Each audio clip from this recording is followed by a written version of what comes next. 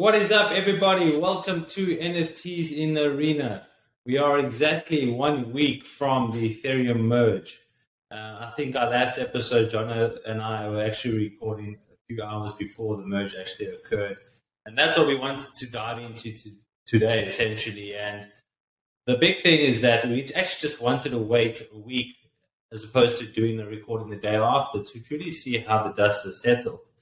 And much of what we actually discussed on the previous episode has actually come to fruition. And what I mean by that is that the Ethereum blockchain held itself, and much like all the engineers who were sure of themselves, they're actually what they would deem as a success. And I suppose you would deem it as a success because the network is still intact, no one lost their money, and we'll actually get into a funny story about that. It's a funny learning, I suppose, because of the irony of things we've spoken about before later on in the episode.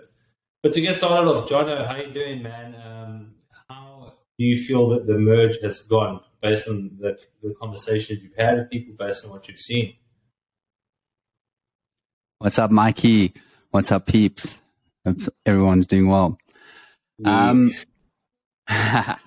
Well, look, I think from what I've heard and from what I've seen, it was a very busy week for me nonetheless. I did go through some hiccups, some ebbs and flows. So I haven't been very congruent in the space, but I did hear good things. Things were successful. Everything's running smoothly. So yeah, I think it's a thumbs up for me. I'm super excited. I'm actually going to dabble with staking Ethereum as soon as I get the chance. Yeah, and why would you want to stake it now? Like what would the benefit be? Just so the audience knows. Well, look, I think it's just about accruing interest over time. Like making use of the crypto for the long term. For me, it's a bit of both. I think there's investment where you hold it for a substantial amount of time, and there's also the opportunity to use it on the protocol. So yeah, I think I'm gonna dabble with both. I don't know what the APYs are for the Ethereum stakes currently because I haven't dug into that space as yet. But when I do, I'll definitely notify everybody at the next session. Yeah, just notify. Just hit him up on Instagram. So let's get into this, Donna. So I think the big question is, what now? What does this mean? Like, what is the next step here? And I think the first thing that I wanted to just go through is that I think Ethereum pulled off what some would say like a stunning technical upgrade that saw this popular blockchain that adopted the proof of stake model for processing transactions, which is obviously very good, and that was the intention. And what the goal of this was to do, and the next steps that this would create is essentially upgrading what is known as the merge, right? And it's going to slash carbon emissions, which is obviously a big thing. And I think that they said it's going to slash it by this is obviously what you read up on is 99%. And obviously that's quite impressive, because I also believe that much like we experienced in climate change around the world, we had now experienced this hurricane in Florida, Hurricane Ian, I think it's called. Obviously, yeah, I've been hearing about that. Everything you see nowadays is down to climate change, and of course, it's incredibly important. But I do feel like in anything, you have to have both sides to the story. And I also believe, like in many other cases, the media can obviously manipulate society into believing certain things. And not to say that I don't think that climate change is real, but my point is instead of focusing on the negatives, like things with Ethereum before this whole merge was obviously the negative impact it had on climate.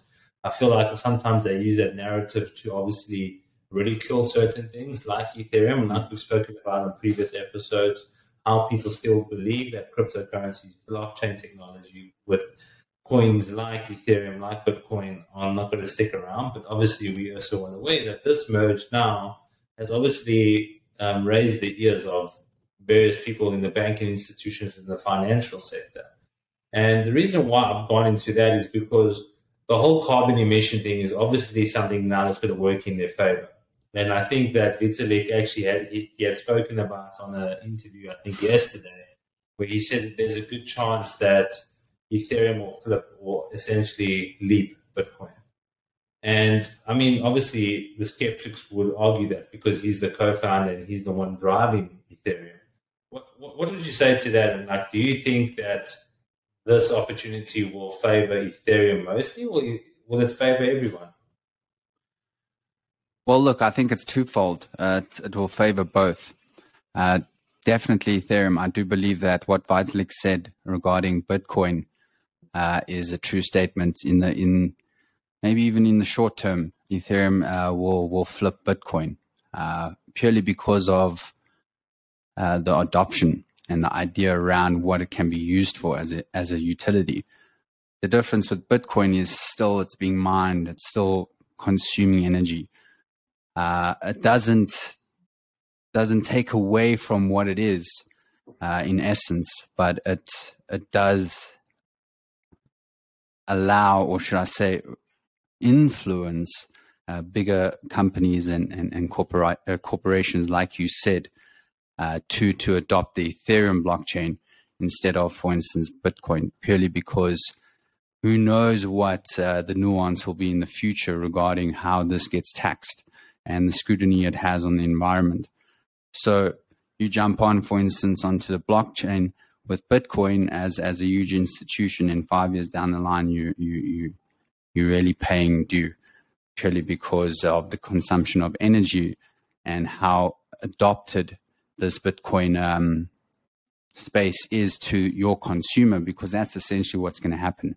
Like banking companies and public good companies like social media companies like Facebook, they have millions and billions of users. The moment they decide what chain they use, it's crucial. It is what it is as a result. So therefore, Ethereum made a very good move into moving into a proof of stake system, so that, like you said, 99% of the energy consumption is nullified. And as a result, it's a very beautiful product service for corporations such like Facebook, and etc. Oh, Meta, my bad. You know, it's interesting. I just pulled up this article that I had read, I think, a few days ago, and it was on Fortune, and the author's name was Jeff Roberts, or the journalist, and like the whole thing was like, it's finally happened, and he kind of touched on something that I found super interesting, and it'll lead me into my next point, is that they've managed to do this. They're going to be reducing 99% of what they say is carbon emissions, and he deems it, and in inverted commas, he says, this shows that this ragtag band of crypto developers can get shit done. Yes, amazing. This guy seems pretty defined to how he's writing. Obviously, yes, he's saying that the way in which you could actually help people understand what these engineers have actually done is that these developers changed, like in aeronautical terms, like the proverbial jet engine mid-flight, and did it without a hitch. I mean, and like we spoke about this, like the likelihood of this failing was unlikely, not because we're looking at this in hindsight, but because we know that they were dedicated 7-8 years with plans in place to do this merge, which is obviously something that I believe that we should celebrate and actually praise. And the nice thing is that with Ethereum, as opposed to Bitcoin, you can put almost a face to a name. You can almost say, he's a leader. He seems like a very interesting individual, and he obviously is very intelligent, and he has a vision, and he's executing on that vision. Whereas the Bitcoin is not the same, where I think because it came out a lot sooner, and yes, we kind of assume who created it, and we can put names to it, but you don't really see the guy going and talking about Bitcoin that he created at like a TEDx talk, for example, or news channel. And why I bring this up is because I think Ethereum will eventually get to at least the level of Bitcoin, because like Apple, like SpaceX, like Amazon, people like to associate a person with the brand in which they support. And definitely. Ethereum and Vitalik would actually follow suit, because you spoke about this last week, where you said the next Steve Jobs, the next big guy, is going to be operating in Web3 or in crypto. And you almost suggested that this guy might be that individual. But do you think that because he's in the public eye, because he's obviously representing this brand, it's actually going to do it a lot of good to get investment, to get people, to get more buy-in, because this is essentially what Ethereum is trying to do, is to get more people to buy into the platform and to build those forks that we spoke about. What do you think about that? Definitely, bro. We social beings. We wanna, like you said, put a face to the brand or the name.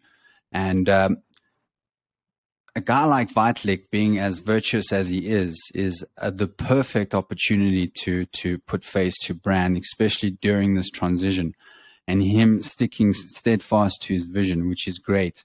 And that is much like what Steve Jobs had. He was a visionary and he pushed towards it. Yes, he was perhaps a little autocratic and narcissistic, as some has deemed him to be.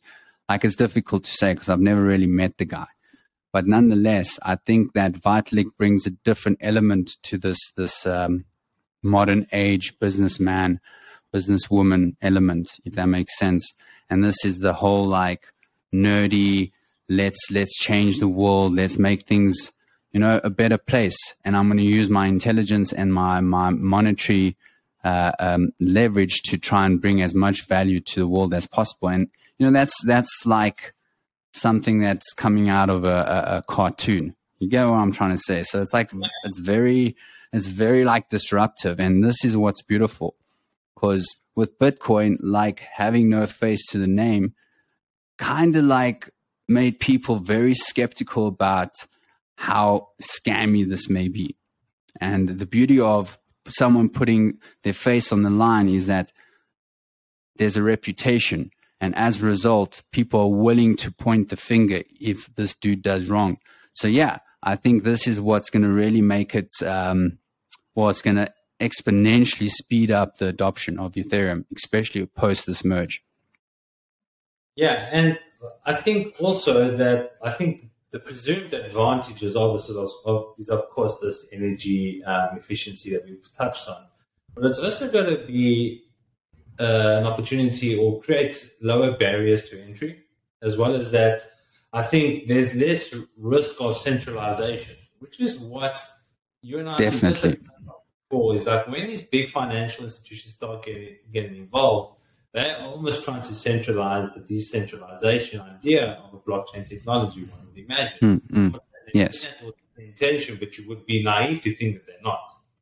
So, no, for sure. Vitalik has spoken about that is obviously incredibly important is the security against attacks. And I think I would say is like, if you had to look at the whole thing is what does this whole proof of stake open up? Like what is a very key thing? I think one of them is this economic resources that this whole ecosystem now will no longer will create, because people no longer have to spend on proof of work. And I think all kinds of projects are going to have somewhat more resources than they did before. And this is why I think Ethereum is going to take, once people start understanding and educating themselves around it, they're going to start to realize the pros and the cons. And this is obviously going to supersede a lot of the other blockchain technologies as well as coins that are currently available. And I think the timing was absolutely perfect, because over the next 3 to 4 years, I do believe in that society will start moving towards this, because the last few years, because it's been in social media, and it's obviously been around for a lot longer than that, is that people are starting to warm up to this. And also a lot of people are starting to challenge the status quo. You've seen what's happening in these countries where people are protesting for certain things, and people are actually starting to realize that we say we're living in democracies, but then you've got companies that are almost canceling individuals like Andrew Tate, for example. The reason why I bring this up is because I watched the podcast with that Patrick Ben-David, and he had Andrew Tate on for 4 hours. Actually, I highly recommend watching it for the reason that he actually obviously tells his side of the story, but Patrick Ben-David, who's a successful entrepreneur and he has his own podcast, dives in and actually tries to understand genuinely who this individual is. And obviously, a lot of the stuff that was shared about him in social media is arguably false or true. I don't really want to get into that. But the interesting thing about this guy is that he got cancelled off YouTube, Facebook, Instagram, WhatsApp, Airbnb, Uber, 7 of these banks, everything. How did all these institutions get involved, right? obviously that's a whole different conversation. But my point is those kind of actions show me that we aren't living in this free autonomy or democratic world that we actually think we are in. Because quite easily, if a person now goes against what the majority are doing, they're going to be cancelled, right? Whether it's good or bad.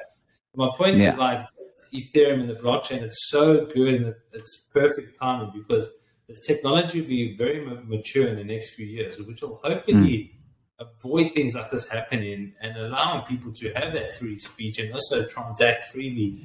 And I think this is going to become the stepping stone to, like you spoke about, the next generation of humans. Yeah, look, I think definitely what you brought up with the whole idea of people being cancelled. And for me, like I've done some reflection on that and psychoanalyzed it a bit to the point where I feel that it's merely just a form of groupthink that's been inverted into like a negative aspect. And what crypto and blockchain nullifies is, especially with the upgrade with ETH, is with the whole verification process of security and trying to avoid groupthink. And what I mean by that is like a digital version of it. And how can you say an attack version of that? So for instance, if I own most of the Ethereum on the blockchain, I have the ability to create consensus, or should I say make decisions that the whole community are susceptible to. And that's much like what a government is. And this is what Ethereum is trying to reduce, is the ability for someone to consume as much of the asset portfolio and then use that to leverage consensus on the chain. And that's pretty much groupthink. If you think about it, it's just democracy saying that this is how it should be. This is what's righteous. And who determines what's righteous, you know? Yes, the Bible and the Quran and that stuff's around for people to bring through virtues and take from the allegories, you know, important messages of sustaining virtue. That's how I see all these scripts from the past. It's not necessarily a way to do things, you know, because everyone's unique in their own right. And this is the beauty of blockchain, is bringing that uniqueness to an individual. But with that being said, there's a whole vast environment that you put yourself into, and you put yourself at risk if you're not educated enough. And like I, being a person that experienced such things, you know, thinking that I was, you know, knowing enough to be in a position of comfort. And yeah, I got taught a lesson, you know, I got hacked. And it was so simple, you know, it was just trying to be comfortable in your experience of using the blockchain. And that's what I mean by that is right now, everything isn't solidified and fortified to the point where you can bring Web3 to Web2 domain in a risk-free fashion. And unfortunately, I was playing with MetaMask on desktop, and that's when I got phished. And boom. Mad. So this is what I wanted to talk about. And I know I kind of said it was funny. I didn't mean it in that way, but it was more ironic because we had spoken about this before, the security issues and the duplicates of NFTs. And now with this merge where I received numerous emails from fake Coinbase accounts saying that with the merge, I need to, like, it became very prevalent. And obviously we had spoken about this. So I hope the people that were listening or viewing this would have actually taken that on. And I would actually love to know if someone else got phished, because you're pretty diligent. You've been in the space for a long time. And it's obviously a very much a cause of concern, because now obviously how do you go out to improve and how do you retrieve that money? At this point in time, you cannot. No, well, this is the thing, dude. Like for me, like, actually, let me just like run it through like a quick summary. Like what I did differently on that day. And I was actually quite proud because I've been running some good stakes and farms on the Shiba Swap platform. And I was quite proud about it. So I brought that to the team saying, hey, guys, it seems like the Shiba swap, how can you say, passive returns are pretty good. And literally like an hour after that, I got whacked. But the reason why is because usually what I do is when I log into MetaMask is I copy the code, which is your pretty much your password. That's not the 12 phrase security private key. It's merely just the password into your MetaMask essentially. And this time around, I said, let me type it out. I thought, let me start to memorize all my passwords instead of, copying it. So I typed it out, but obviously the shift key didn't make one letter a capital, for instance, and boom, it was wrong. This is where I don't know what happens, but I think during the phishing process, someone wrote a script over the MetaMask plugin. Wow. When typing in the password and it's wrong, it pops up into some, I don't know, like I'm not an IT genius, but I would think that it pops up into a space where someone can jump in as soon as, because it went to the 12 phrase thing. MetaMask sent me to that. I needed to type in my 12 phrase. I was like, fuck, but obviously it was early morning. I was like, fuck, okay, got it out because I wrote it down, type it out. And I think that's exactly when the person infiltrated, was in that moment. And what's interesting for me, not ideal, but I mean, your knowledge and your story is definitely going to be people. Yeah, look, it's for me, it's allowed me to learn from this experience that right now you can't be too comfortable in trying to bring Web3 to Web2 right now. So keep everything on a wallet that's preferably on your phone. So I've moved over to an app called SafePal. But something I wanna retract a bit. And what was interesting with the hacker is that he knew that I had hex stakes, which was very interesting. So this means that the people that are in this domain that are trying to steal from others are actually quite adept in their own right in the space. So they're not just people that are just IT gurus; they're actually crypto masterminds, in their own right. Because the coins that they even sent out my wallet was quite interesting, like my Roshis, like it was worth only $10. But the thing is, the guy knows that is Roshi, which the guy that started Shiba, it's loyalty token. So that's going to be worth a lot in the future. And this motherfucker knew this shit. He sent it out. He was willing to pay Ethereum fees, or it was essentially my Ethereum, to send it out. So yeah, it's smart people doing this, and this is what you got locked out. You were trying to get in, you couldn't get in. No, I was in. He didn't change my passwords or anything. This is what makes me believe that he didn't have my 12 phrase. He literally just jumped in when I logged in.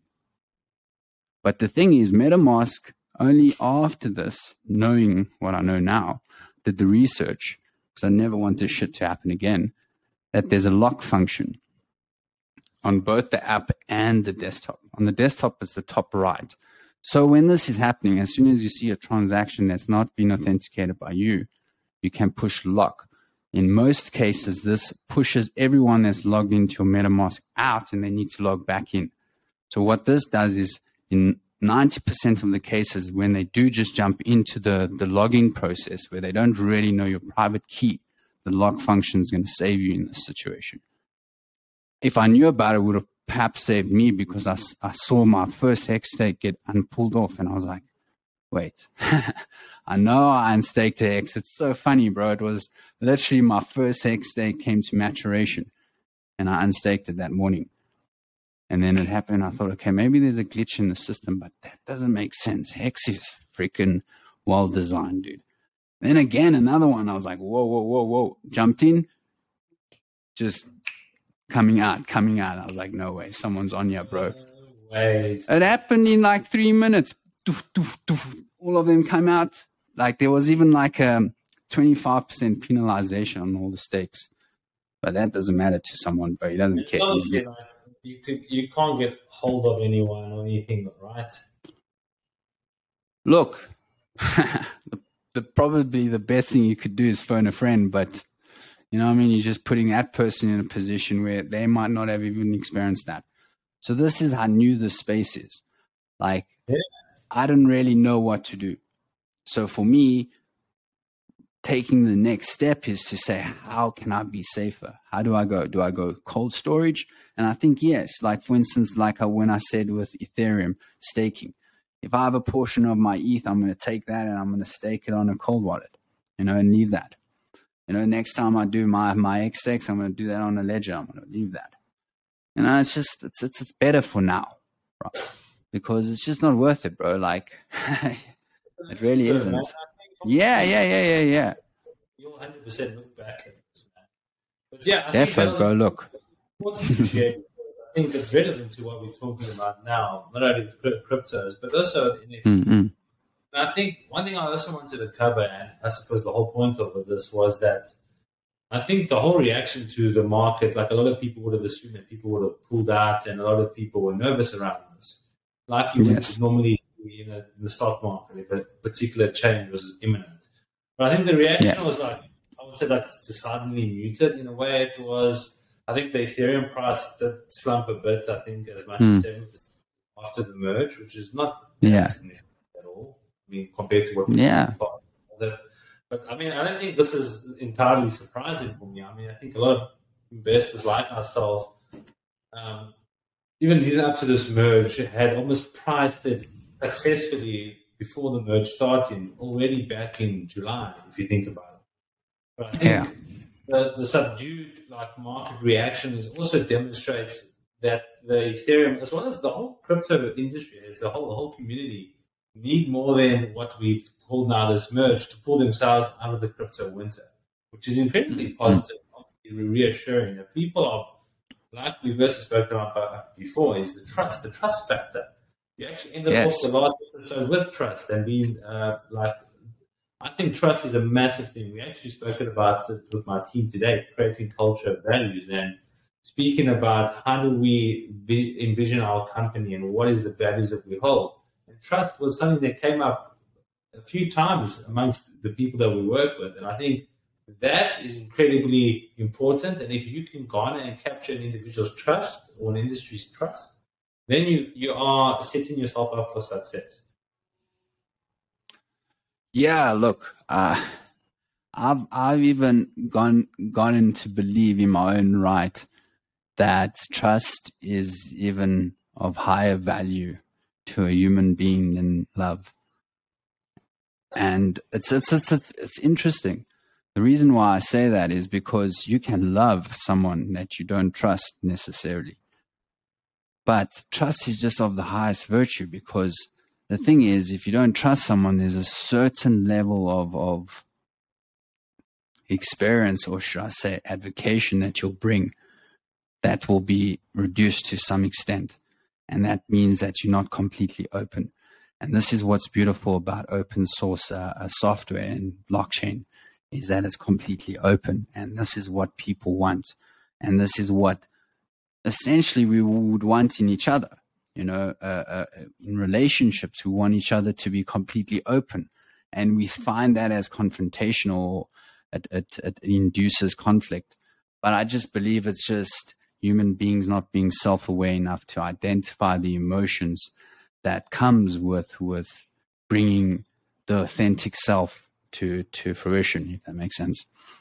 So I'm super excited as how this will culturally impact human beings in the future.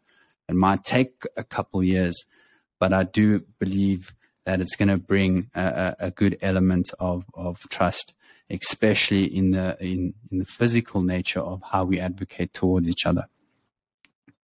Yeah, no, I totally agree. I do think that, I mean, like, if you look at it philosophically, and I think you and I both enjoy it. We can dive into that. But I also think, like, trust, security, and privacy is a massive thing. And this is something that Vitalik was really emphasizing, that this is what they're trying to create.